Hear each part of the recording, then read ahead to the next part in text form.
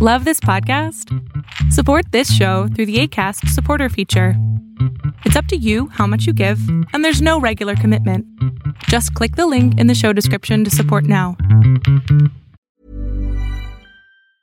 If you thought the only way to get a more defined jawline with natural-looking results was through surgery, think again. Juvederm Volux XC is a non-surgical injectable gel filler that improves moderate to severe loss of jawline definition and can help you achieve natural-looking results with little downtime. Even better, this improved definition lasts up to 1 year with optimal treatment. No maintenance required. Improve jawline definition for a smooth, sculpted look with Juvederm Volux XC. For important safety information and to find a licensed specialist, visit Juvederm.com. That's Juvederm.com. Not for people with severe allergic reactions, allergies to lidocaine, or the proteins used in Juvederm. Common side effects include injection site redness, swelling, pain, tenderness, firmness, lumps, bumps, bruising, discoloration, or itching. There's a risk of unintentional injection into a blood vessel, which can cause vision abnormalities, blindness, stroke, temporary scabs, or scarring. Talk to a licensed specialist to find out if it's right for you.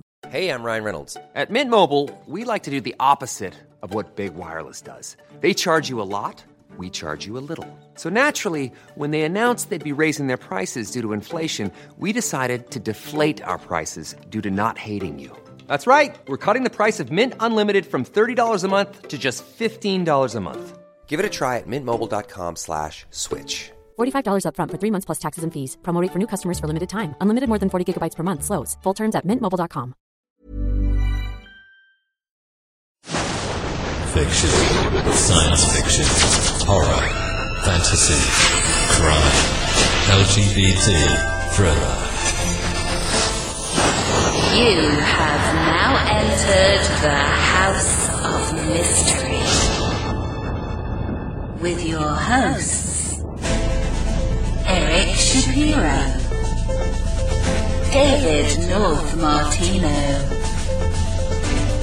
John Copenhaver, and Al Warren. Heard on KCOW 106.5 FM Los Angeles, 102.3 FM Riverside, and 105.0 AM Palm Springs.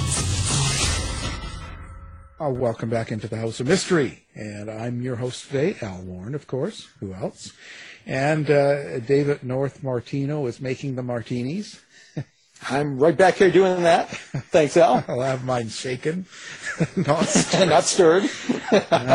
Well, anyway, so we are back for another great day, and we have a returning guest, a guy that's hopped in here before. We got Garrick Jones, who's got a new book out called The Gilded Madonna. Garrick, thank you for being here. Good morning, guys. G'day, I should say. G'day. Good morning. G'day. G'day. So you're writing about Madonna? No.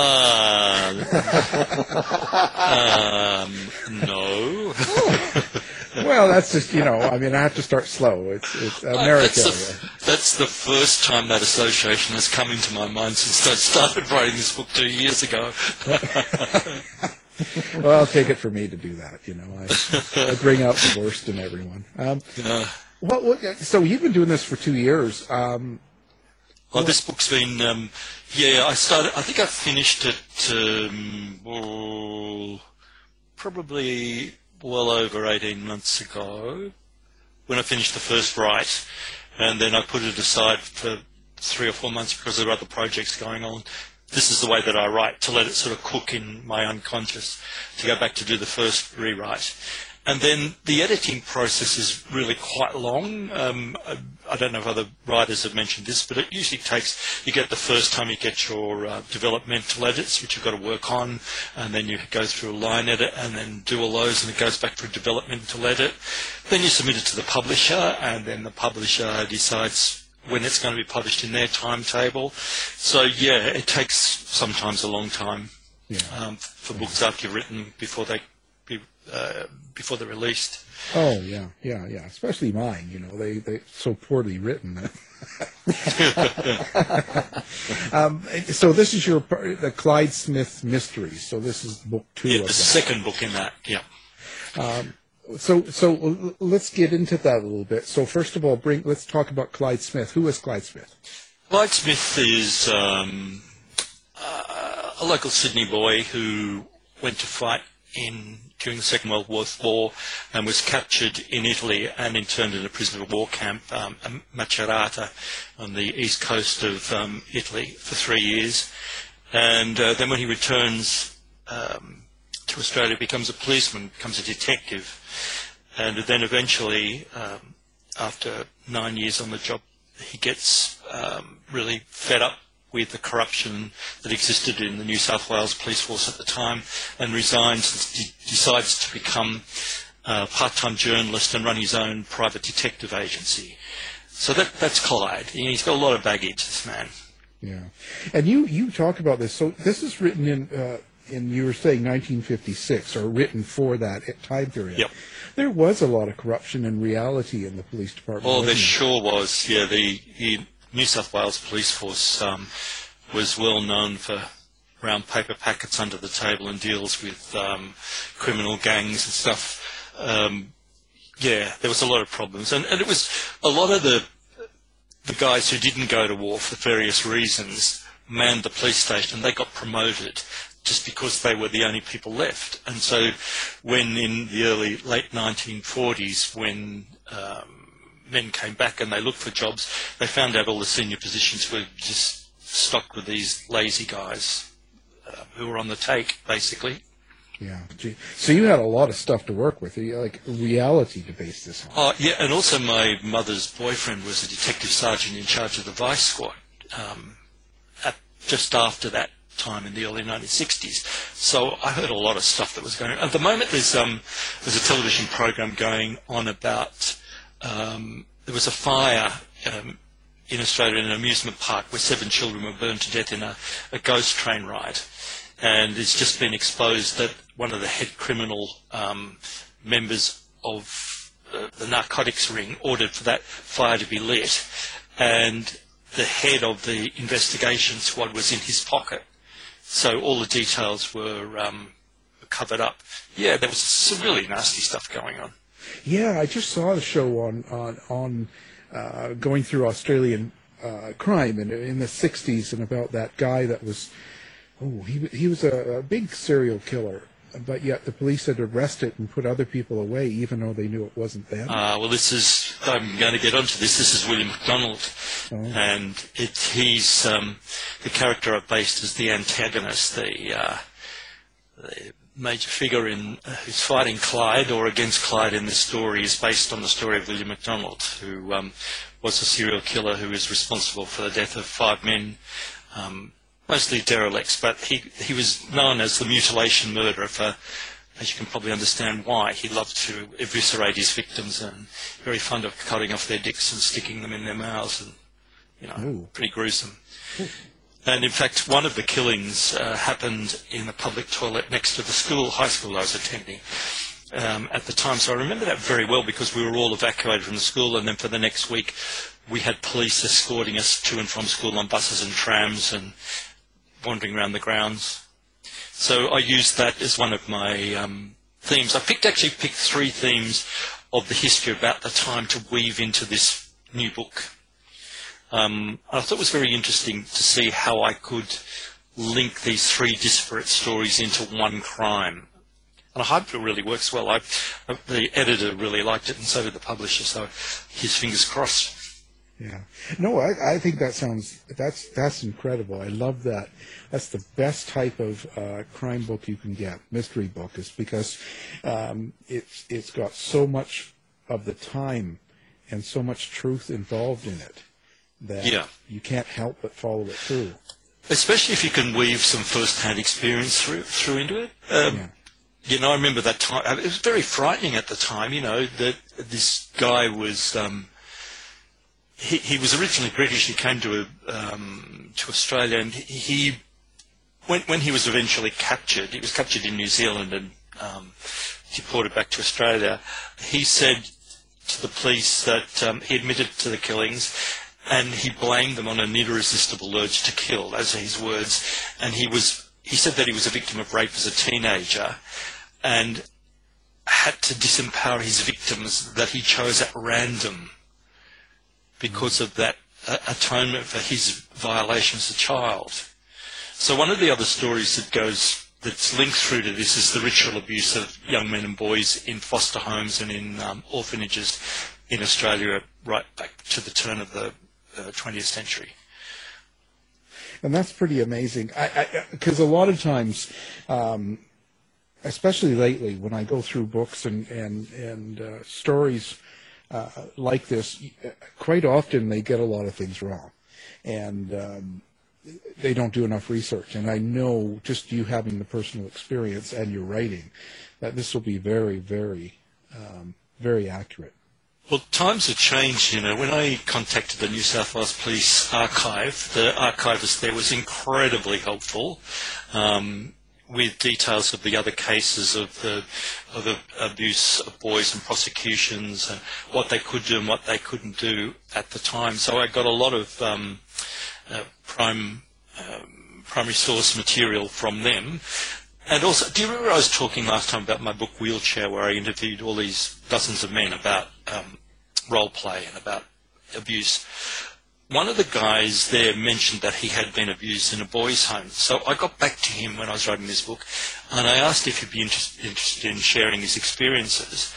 And he and four of his mates were very, very forthcoming about what it was like growing up in an orphanage in outback New South Wales in the 1950s. It was heartbreaking. Just such bravery, these guys, to be able to reveal what they went through. So I asked their permission, and a lot of the episodes in the book are actually based on what happened to them. I mean, what these men did to these kids. It's just hard to believe. It's just impossible to believe in my mind. I don't understand it. Yeah, and then how they got away with it too. Well, a lot of the church-run homes, of course, it was just all covered up and swept under the carpet. But a lot of the private homes were financed by organised crime. A lot of people don't know that. But the government paid the managers of these private orphanages a certain amount of money to look after the kids. And, of course, the kids didn't see that money. But a lot of it went back into crime lords as a form of protection. And also gangsters would turn up and pick their kids and take them up into a back room. It's just horrible. Yeah. It sounds like a crime fiction book, but it's truth. Yeah, well, that makes a good. There's a reality to it that you're following, and I think that's amazing. I think that's the best way to put this kind of. This is a long book. It's my longest book. It's 435 pages in the printed copy. So it's a pretty decent-sized book. But there are three major strands going on through the book that ultimately are tied up at the end. It's the sort of way I love to read mystery books, that there seems to be three different things that aren't connected, but somehow they eventually come together, and you read and you think back and go, oh, yeah, I got that clue back there earlier on. I like those sort of books, and I try to write that when I'm writing my mystery stories. Yeah. Now, so when you go back to the times, it was quite different than it is now, and I know that, you know that. Even Dave is not quite as old, but we all sort of understand the big changes, like how different our life was compared to what it is now. Yeah, and I think that's a very difficult thing to communicate to the younger generation, because we often see history in terms of our own social values and contemporary ideas. So when we look back and we see life in the 1950s for gay men especially, we see it through the eyes of McCarthyism in the United States, because that's basically the great dissemination of information. I call it and I don't mean this unkindly, but the US cultural steamroller, that there's so much that comes out of the US that it pervades everything. So the ideas of what life was like for the gay men all over the world come from the persecution of McCarthyism period in America, where there was plainclothes arrests and entrapment and all that sort of stuff. But it wasn't the same all over the world. I grew up, fortunately, I say this fortunately with the right meaning, with a gay godfather. And my mother was a neglectful mother, and I spent a lot of time in my godfather's care. And I met all of these grown-up adult men who are politicians and tennis players and judges and lawyers and, bricklayers, all sorts of things at his parties. And as a kid, I just thought they were blokes. I had no idea. It wasn't until I became about, I suppose, 12 or 13, I suddenly realised that they were all gay, but they weren't sleeping with each other. It was a sort of like social outlet. So there was a lot of happiness and there was a lot of successful relationships covered up, although people tended to mind their own business a lot more back in the 50s than they do now. It was considered impolite to talk about certain matters in case you were seen as a gossip. Yeah. So I think that the life was quite different. I mean, men went about their lives just being men, and they just went home to another guy instead of a wife. There was no big thing. It was a secret.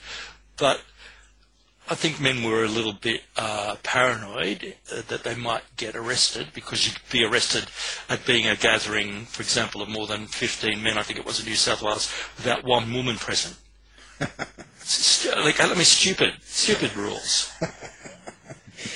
So you could have some really butch dyke there, It's, the fag. But that was fine. Yeah, it wasn't a gay party. Yeah.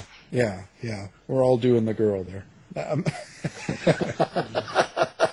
Well, no. You've only got to look at long-term happy relationships. Benjamin Britten and Peter Pears, for example, the famous British composer and his lifetime companion, and Montgomery Scott and Cary Grant. All these people having relationships, keeping it quiet, but being buddies. Yeah, it's just, it was very different. But it wasn't all. Yeah, it wasn't all about, hiding in the closet and lonely men, masturbating into their pillow, looking at physique magazines. Although I'm sure there was quite a lot of that going on too. There still is. No, I mean, people have to realize that it wasn't. There was sort of a strength having our own community as well. Yeah. What we do forget, and I think this is really important, a lot of men didn't have any sexual activity before World War II. A lot of young men, there wasn't the amount of sexual freedom back in the 1930s and early 1940s as there is today. So women didn't,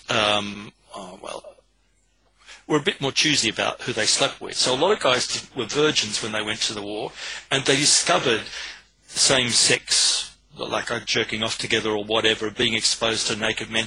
And some of them got a taste for that. And when they came back to their home countries after the war, they were forced into positions of having to look for it in, places that weren't so nice. Yeah. Parks and clubs and bars and stuff like that. But they still got married because that's what society expected of them.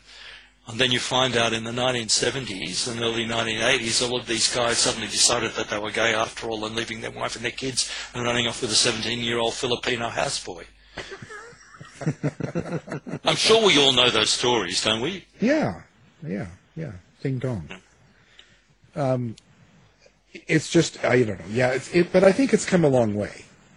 It sure has. But in the countries like in Canada and Australia and stuff like that, I think the difference is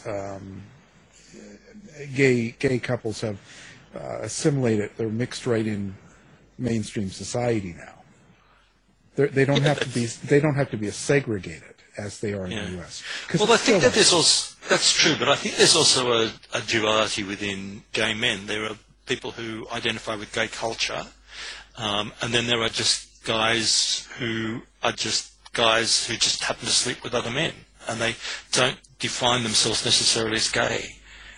I think there's that duality that exists within our community as well. Yeah. Oh, I'm sure. Yeah, there's all sorts of things, and people are being a lot freer about what they want to do now.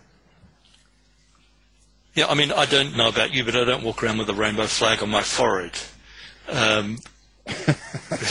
No, God, I'm the guy that's about me. I do what I do and just happen to like men. That's just Yeah, and I think that we're probably we're the part that's not the tip of the iceberg. We're the large block of ice underneath the water. Yeah. You know, but I must say that I've started putting a little rainbow flag on my book covers now, because I've had a number of people read my books and go, "Oh, this is all about poofters." Right, look, read the blurb. Read the description of the book. Yeah, it's unfortunate. If it says gay men, you're bound to find some gay men in the book. Right, and that's kind of a problem. But that's but then on the other hand, I get lots of really nice emails from guys who say that they're straight, that their wives have bought the book and they read it, and how surprised they are to see how similar we are. That's pretty gobsmacking, actually. Yeah. That's a mind bend, how similar we are. I shake my head. I go, well, yeah. Well, a lot of people don't realize what it is. They think it's something totally alien, and something. It's where they grow up. It's who they're around. It's what they're told, and there's still a lot of that. And I think it's getting better overall. It's just sort of a time thing. I was just thinking that this morning, actually, when I heard the news about the young guy who's, 24, who drove in and killed the policeman this morning. At the White House, yeah. Yeah. And I thought to myself, what sort of upbringing did that guy have? What sort of education did he have that let him down to make rational, logical conclusions from evidence? Right. That's got to be either in upbringing or in schooling. People just don't develop hate out of thin air unless something really traumatic has happened to them. Well, it always comes from a fear of ourselves, something we don't like internally. And then who we're around is what we develop our skills to work out of these things. And sometimes it's not that good. Well, yeah. I try to think about when I'm writing my villains. Nobody wants to read a cardboard cutout, a two-dimensional character. We need to know what motivates people to be bad. There's got to be some reason. As human beings, we have to know what causes people to act the way that they do. Otherwise, we turn into two-dimensional cardboard cutouts ourselves. And so when I'm writing about the villains, I try to it's not evoke sympathy, but to explain why they're driven to do the things that they do. Otherwise, you end up writing sort of one of those dollar novels you buy at a gas station when you're driving across the country to read while you're bored. I write those.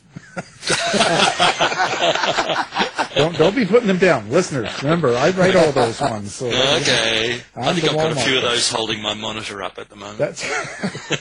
You know what? People pay for them. It's all that matters. Look, I get into this whole romance thing all the time because people say to me, "Oh, there's such a beautiful romance in this book." And I go, "Well, there is, but it's not the focus of the story, and I don't write romance. I've got nothing about it." But that's a particular genre where there are certain expectations of the way the plot develops and the way the story ends that I don't do. So I don't describe myself as a romance writer, and I'm really, really happy for people to write it and to read it, but don't ask me to because that's not my thing. Yeah, I don't do it well. I mean, I don't write boy meets boy, third party gets in the way and then they end up, buying two dogs in a house in the Hamptons. After they kill the third party. Well, that would be at least, that would be interesting. But that doesn't happen, Yeah. So in this latest book, I spent a lot of time exploring the background of the antagonist, this guy who's the baddie, for a better word in the book, and drawing out his motivations throughout the book not in upfront ways, because you don't want to spoil the surprise before you find out who he is, but at least giving clues along the way so that when you get there you understand a little bit why he does it, even though you don't agree to the reason for his killings. So is that kind of, what is the subtext? Like, what do you want people to get out of the book? Is there something you're trying to get across? Well, what I want to get across basically is this notion that men in the 1950s, if they'd fought in the Second World War and they'd actually been in a combat zone or been involved in anything, were basically flawed. I grew up with a family of flawed men. I didn't know what it was like to meet, sort of pretty normal guys on a much later in life, because my father had fought in New Guinea against the Japanese. My uncle had fought in Korea and then went on to be afterwards in the occupation forces in Japan. My family uncle, you know, those people, family, friends who you call Uncle Joe and Auntie Mary, but they aren't related. He was tortured to death by the Japanese building the Burma Railway. The guy who lived next door, the woman who lived next door, her two sons, one of them was killed working on them beside the Americans in 1942. And then his brother was shot down and killed in Germany working as an Australian pilot, seconded to the Air Force in Britain. So there was these men that brought back all of this, you know, hidden inside. And after the euphoria of getting home and the new modern world, you know, first 5 or 6 years after the war, where everything was new and exciting, all of a sudden the demons come back and started biting them in the arse. And these guys, you know, would burst into tears for no reasons, or they'd smash bottles, the rage, the impotence, and of course they were told to man up and get on with it. And so that was one of the main reasons behind this particular book. And in fact, I start to explore Clive's life during his years as a prisoner of war, first by the Italians and then later the Germans when the Italians left the Axis Pact in 1944 and the camp was taken over by Germans. And the brutality and what makes him the person, why he finds it so difficult to form relationships, and his relationship that he has at the moment so difficult to maintain because carrying around this incredible burden of what happened to him. Yeah, there's a lot of people that talk about how the Second World War and the descendants out of that created a lot of killers, a lot of serial killers.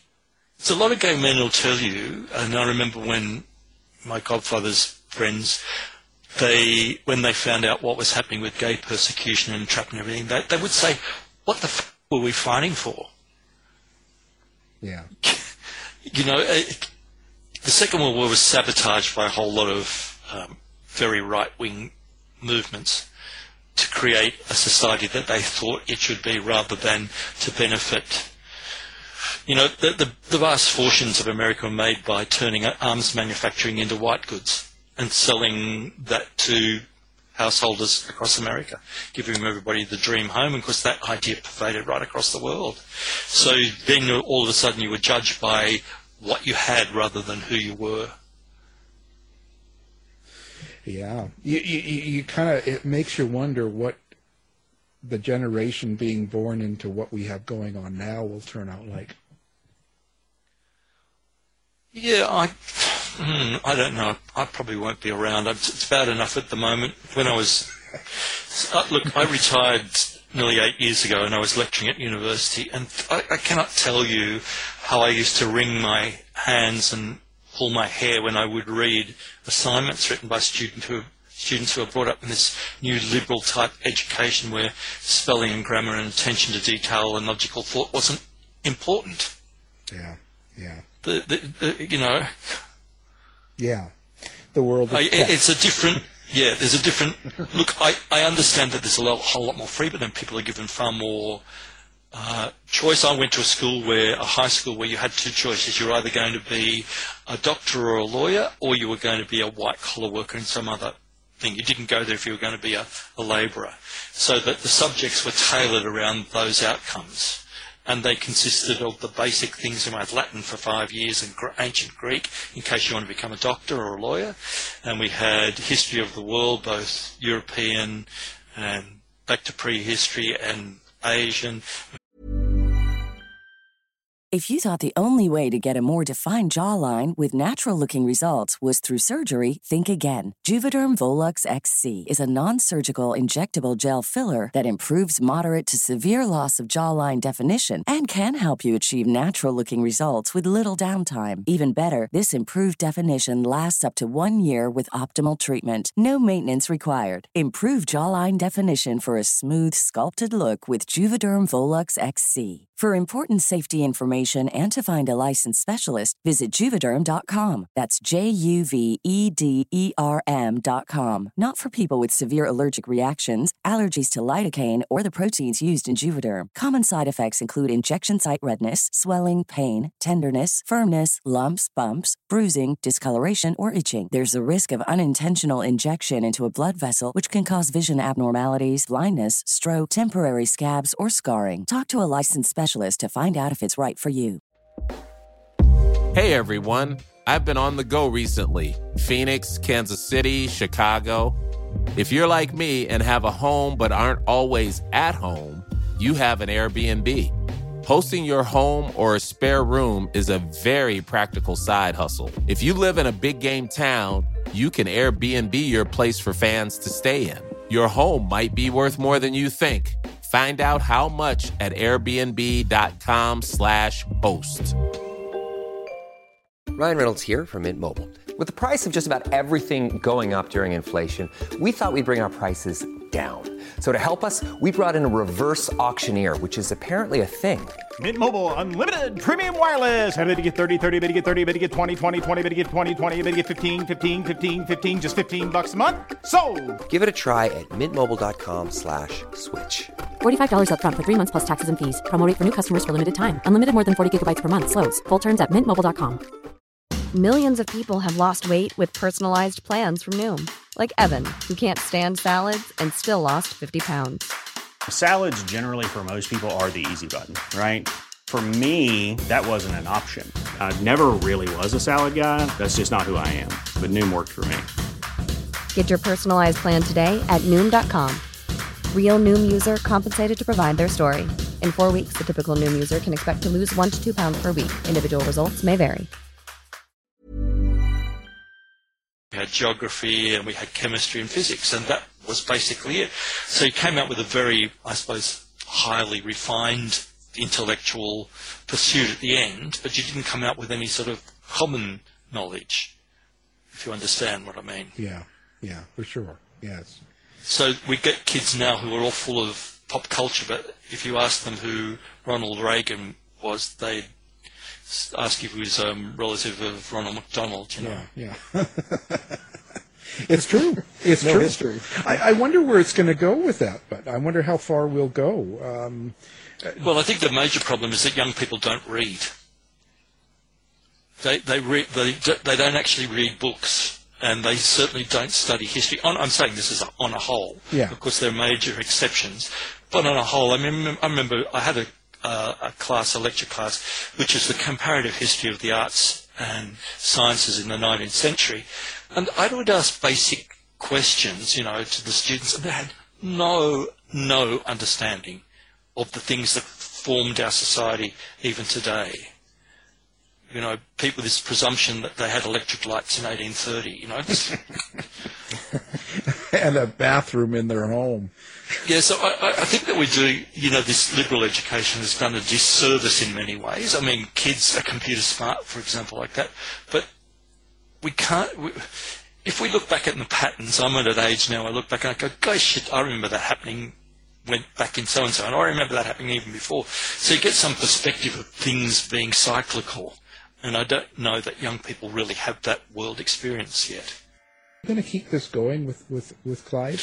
Yeah, I am going to keep it. I've actually got the notes for the third book, and I'm just waiting. I've got a manuscript to send off tomorrow for its final proofread for a book which will come out in July.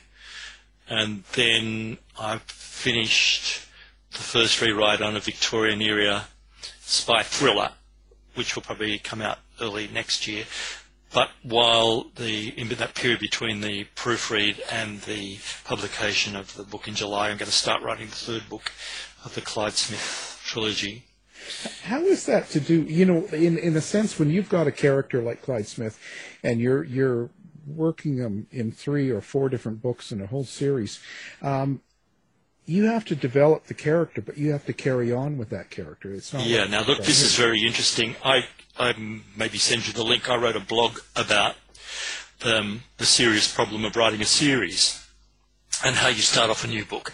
I don't like series books which start off with in the previous episode, right, and then there's a huge exposition about what the story. You need to be able to weave that into the narrative of the book in a way that gives familiarity to the reader who's read the book before, but you also have to write your books as a standalone. Because you can't guarantee that people won't pick up the second or third book in your series and not enjoy it because they don't know what the hell's happened before. Mm.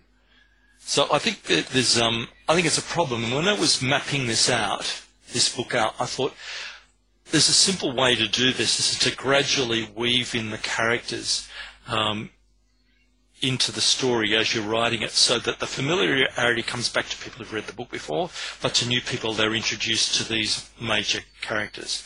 Now, talking of this, look, when you're writing a series, it's about somebody's life, and I don't believe that you can suddenly start a new book with a whole new universe of people.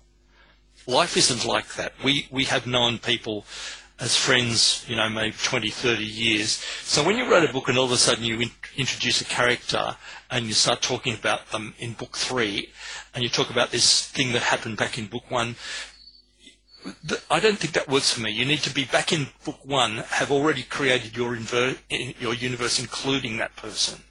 So when I started writing the first book, I created the University of Clive's life, all the people around him, and I got a few negative comment reviewers saying, there are too many people in this book. I feel like writing, go read Anna Karenina or War and Peace and then tell me about too many people. So if you can't hold 7 or 8 characters in your mind when you're reading a book, then you need to go read Disney comics, as far as I'm concerned. Yeah, I write those too. Yeah. In the back of my mind, I wanted to write this really rude email to this person and say, well, why is so-and-so, you mentioned that this person is not necessary. Wait till book 3 and then you'll find out why he's so important. Yeah. So it is important to create your universe. And I think that good series writers do that. We develop friendships not only with the major characters, but with also the minor characters. We need to identify, we need to give them a story, because that's what makes your book, puts flesh on the bones of your book. Am I making sense with that? Yeah, I would think so, because the worst thing in the world, and I think a writer can get into trouble here, if all of a sudden in book 3 or book 4 you create a character that apparently knew someone in book 1, and you can get into trouble just kind of trying to create something past tense to fit in with where you're going, right? Especially in future editions. I think that can be a trouble, right? So I think you're right. I did exactly the same with the 7th of December series, which is the book about, you interviewed me before last year, and the sequel to that is the book that comes out in July, and that carries on directly half an hour after the last book finished. But that was particularly difficult series to write because it included a huge narrative from the book before that hadn't been resolved. So weaving that in carefully through the story was particularly tough, and that took a long time to write. I was writing that over about 3 years, I think, in between other projects. A lot of people say, hey, you're publishing 2 or 3 books a year, you must be churning them out. But then I have to explain that I retired 8 years ago, and it was only 6 years ago that my first book was published. So I did a lot of writing in those 6 years before, being really timid about whether I knew I could write or not. It was only when my first book got published and the publisher said, what else have you got, that I realized that I could write. Right. Although I still doubt it. Yeah. No, that never goes away. I don't think it ever will, right? That imposter syndrome, they call it. That'll never go away. So just move on. Yeah. But I think that, and plus you have more than one going at a time, right? You have several going.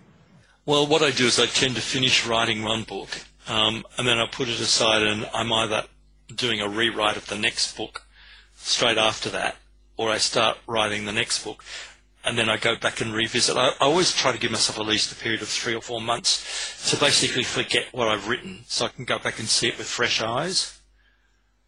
I know a lot of people don't work like that, but when I reread it with distance, I can see structural plot problems or character failings, that I haven't got the character arcs right, or I refine the language, or I think that this is too dry, or there's too much dialogue, we need a bit of descriptor here to give. Nobody wants to ever read two heads in an empty room. We need to know what people are doing and why they're doing it.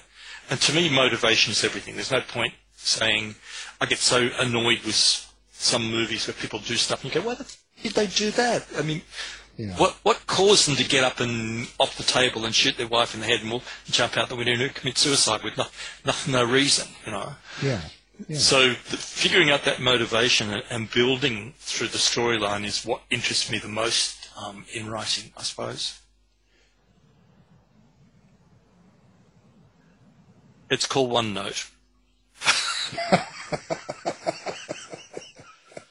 And you should see my OneNote for each book. I have, on each of the pages for the characters, I have photographs of who I think they look like.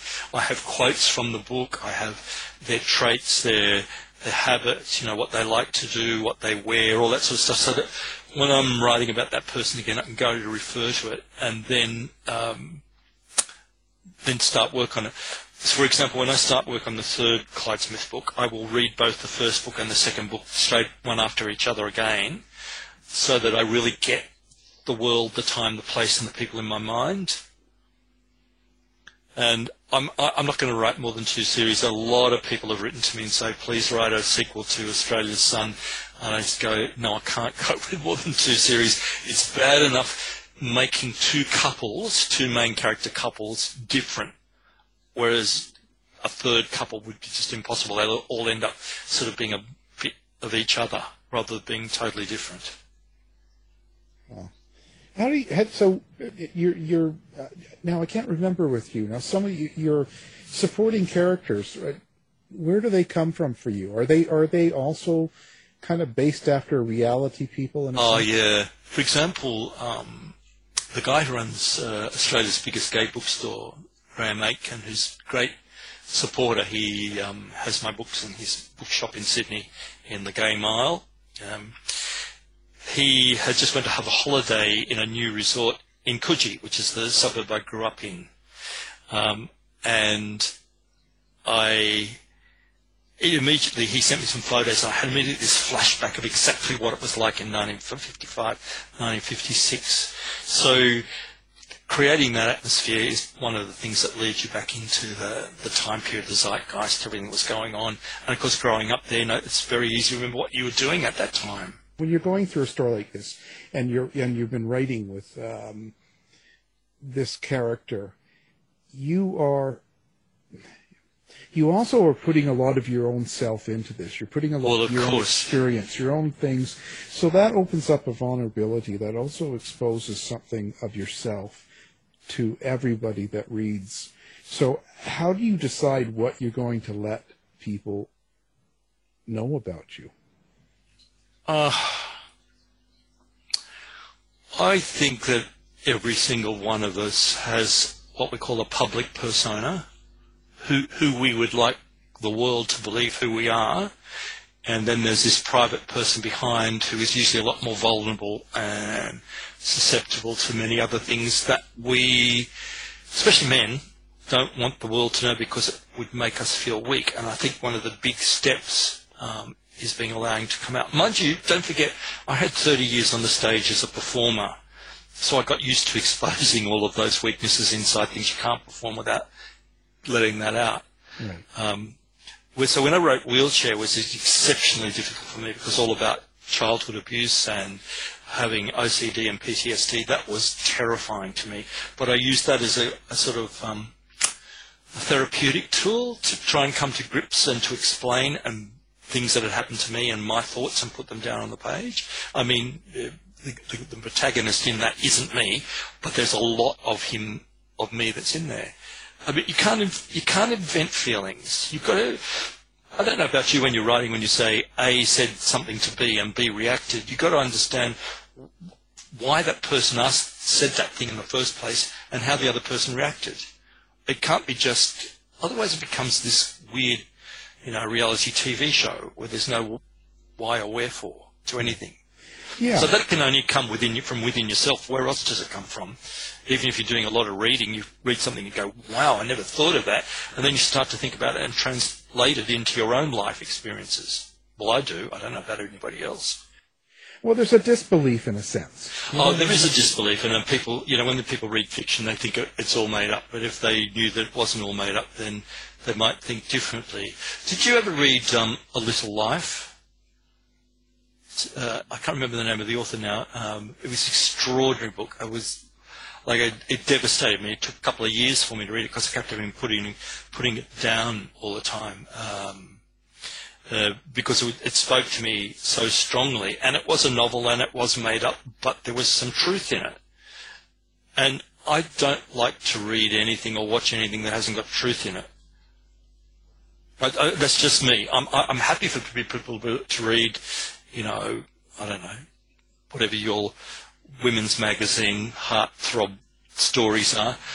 I'm happy for people to do that, but I'm not interested. I want to know that I want to make contact with the reader, even if it's only one reader who understands a sentence that I've written and it speaks to them, then I feel that my job's done as a writer. It's not necessarily about the volume. It's just about the connection and the quality of what you do. Yeah, and maybe that's never going to make money, but that's not why you write. There's a well-known author at the moment who's writing some romance who actually earns some bucks, and I quite understand that. It's a good business on the side. Yeah, but I couldn't do it. I'm not interested in that particular genre, and I don't depreciate it. I don't put it down. I don't think it's terrible. I'm just not interested in it because unless there's some character development, there's some truth behind the situations, I'm not really interested. That's just like what the most bitter comment I've ever had in a review is, I like these books, but let me warn you, reader, you actually have to read them. That's no good. It's amusing, but it's also quite, I don't know, that stung me a bit. I thought, well, who skim reads? And obviously a million people do. A gazillion people do. I don't write for those people. Right. I mean, because I think the idea of the person that reads the book and then they read it 2, 3, 4 times, several times, because each time they read it, they get something new and there's more in it that they realize. I'm not sure that that's really kind of how a lot of readers read now. No, I'm sure that they don't. They probably did 50 years ago. Yeah. I don't know what happens in English classes in Canada anymore, but we were... It's French. Yeah, well, I went to a French school in Canada too, so I understand that. But in Australia, when we were reading books, we analysed them, and I had a wonderful Egyptian refugee teacher in English at high school, and he delved into the books we were reading from the point of view of the characters and why the motivation. I think that's what actually stimulated the love of it for me. I want to know about people. I don't want to know about reality TV. I don't want to know about the Kardashians. I certainly don't want to know about the Trumps. I want to know about real people. Yeah, people you can relate to. Yeah. People with real lives that they can intertwine. I'm not putting myself on any writing platform saying that my sort of writing is, better or denser, and it's just different, and it's aimed at a specific audience, which is people who like a bit of mystery and who like, a complex story that actually is about people and why the good people and why the bad people do the things that they do. And I make all of my main characters slightly flawed, like all of us human beings. The great joy to me is not so much the reviews, but it's the private emails that I get from readers. I have another great mate who writes, and he says he rarely gets emails, but he gets hundreds of reviews. Yet I get probably 20, 30 reviews for each of my books, but I get lots and lots of emails. Sometimes I get, maybe 15 a week. I don't know if it's because people are shyer in this country to express their opinions in case they get shot down, but people write really nice personal things about the books, about characters, the things that I've said in the books, and quite of those, I've started up a correspondence with those. I don't think that you can avoid not to engage with your reading public, not because they're going to buy another book, but because if they're interested in what you write, then they're obviously interesting people. Yeah. So engaging with interesting people is what life's all about, surely. I love the pictures. Look, I get a number of those too, don't worry. They're the favorite. No. Oh, God. No, they're not, I know. But I don't write sex scenes, which is the crazy thing. I fade to black. Yeah. My first collection of books out, The Boys from Boolaroo, was about, there was far more, nitty-gritty in that. And funnily enough, it's been my bestseller. Maybe I should go back to that. I struggle with the time. When I retired, I thought I'd done a lot of writing, academic writing, when I was lecturing at university. And it was only when the head of my department said, "What are you going to do when you retire? You should write a book," she said. You write really, really well, and all your academic writing is really well received. And I thought, I've never written a book before. And she said, "Write about something you know." And that's what started it off. And I just don't see, I spend my days spent either researching or writing, and I find an enormous amount of joy. It fills my life. I mean, I live by myself in a town where most of the people that I knew have moved away, so I don't have a big social network. So other than that, what would I be doing? Sitting on the couch, putting on £100, watching crap on the TV. But right. It gives me, people like it, they like it. You can't make people like what you do. I learnt that as a performer. I've done performances where, the crowd shrieked after performance, and you get this review saying, "This was a shoddy performance." It's all perception, different people's perceptions, and no author can control that unless you pay your audience. There's actually a bit of there's graphic sex in this latest book, but the antagonist has some unusual sexual activities, and I won't mention anything more than that because it'll spoil the part of the plot development, But also, I remember when you were saying, when I was talking about my friend visiting Coogee and me remembering the part, you were asking about the secondary characters and how are they based on me or who are they based on. Well, in both books there's this focus on sea bars, which are on the northern end of Coogee Beach, which is still there. But in my day, they were men-only bars, and they had one of the few steam rooms in Sydney, apart from the Turkish parts in the middle of Sydney. And as it was so close to the major racecourse for Sydney, a lot of the jockeys used to go there into the steam room, steam off weight and stuff like that. But it was also in the days of men-only, no swimming costumes. So it was a big sort of pick-up place. And I was very close friends with the son of the owner at the time. And we used to go swimming there free all the time. And I was never aware, of course, until later on, much later on, what was going on. But it was quite normal. It wasn't sort of like a cruisy baths as far as I imagine them. It was just sort of like sitting around smoking and talking and everything, and then disappearing off around the rocks or into one of the changing rooms or something. But that's the character who owned that is based on Clyde Smith's best friend who he grew up with, who owns those bars. And the bars feature in both books as points of setting off different parts and action in the story, information gathering that leads to other parts of the story. And also in this book, there's a bit of a dealing with the supernatural, which is another thing I wanted to deal with a bit. Part of the story deals around the police dealing with a psychic, and that's very, very interesting. I did a lot of research on that, and I used a couple of cases from the 1950s from the New South Wales Police Force to base that examination, and it has to do with the Gilded Madonna, the name of the book. Ooh, sounds very exciting.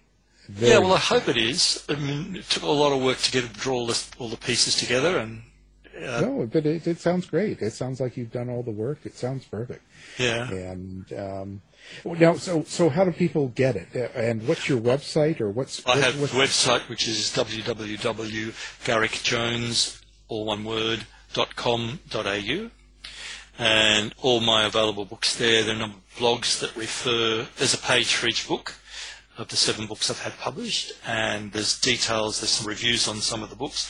There's also links to blog pages of history that has to do about the particular book. If I'm writing an historical fiction book, I tend to write a bit about what happened at the time that cradles, that supports the storyline and the people in the times. There's also links to Amazon, but the paperback will be available in bricks and mortar shops worldwide. You just go to your local bookstore and order it in. It's also available on Amazon, on Smashwords. Target will be stocking it. That's a big surprise to me that Target stocks my gay books. Wow, where's the world coming to? Yeah. Normally Barnes & Noble, all of those major stores. The one in Canada is, I can't remember what it's called now. Chapters Indigo, I think. Yes, Indigo. They have it, and it went live on the 2nd, which is the 2nd there today in Canada. Yes. So it would go live today. I checked the Amazon sites. It seems to be up there now. So it's readily available. And the ebook is available on Smashwords, on Amazon, any of the other retailers. If Australian listeners, if you buy it from the bookshop Darlinghurst, run by my great mate Graham Atkin, they hold all my books and they post Australia-wide. And I did notice this morning, I don't know if it's just in Australia or the US, there's a $10 discount if you spend over $39.95 on books. So if you wanted to get a copy of it, it's a little bit more expensive than I would like, but mainly because it's 435 pages long, so the printing costs are pretty hefty for me. Out of that, I earn $2 per copy. Yay! Life of a writer. But, if I was to sell it cheaper, I would be paying Amazon royalties. And they've got enough. The system is so rooted, as we say in Australia. So people say, why can't it be cheaper? And I go, well, because Amazon say, this is the price, this is how much you're going to get back out of it, and that's it. I can't afford to be spending thousands of dollars having it professionally edited before it gets as far as the publisher and not earn any money from it. Right. Well, you do. Yeah, I do. Yeah, I do.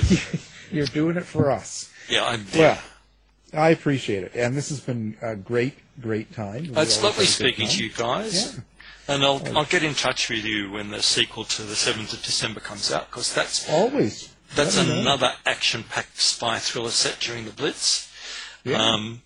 And then, it'd be good to keep up a relationship. I like being interviewed.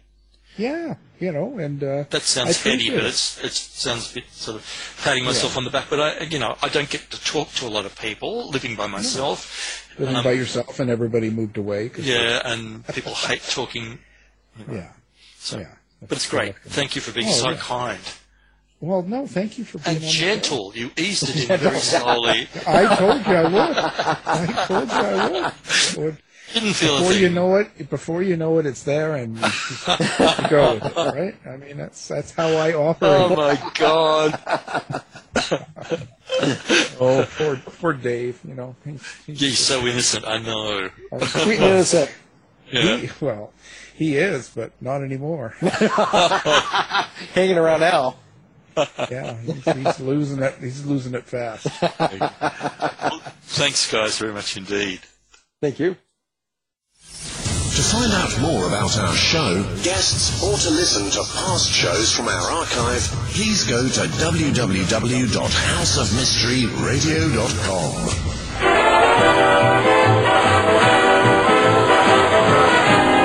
The mission has been completed. The end! By George, he's got it! It is the end! I'll see you. If you're lying to me, I'll be back. This has been a production of Something Weird Media.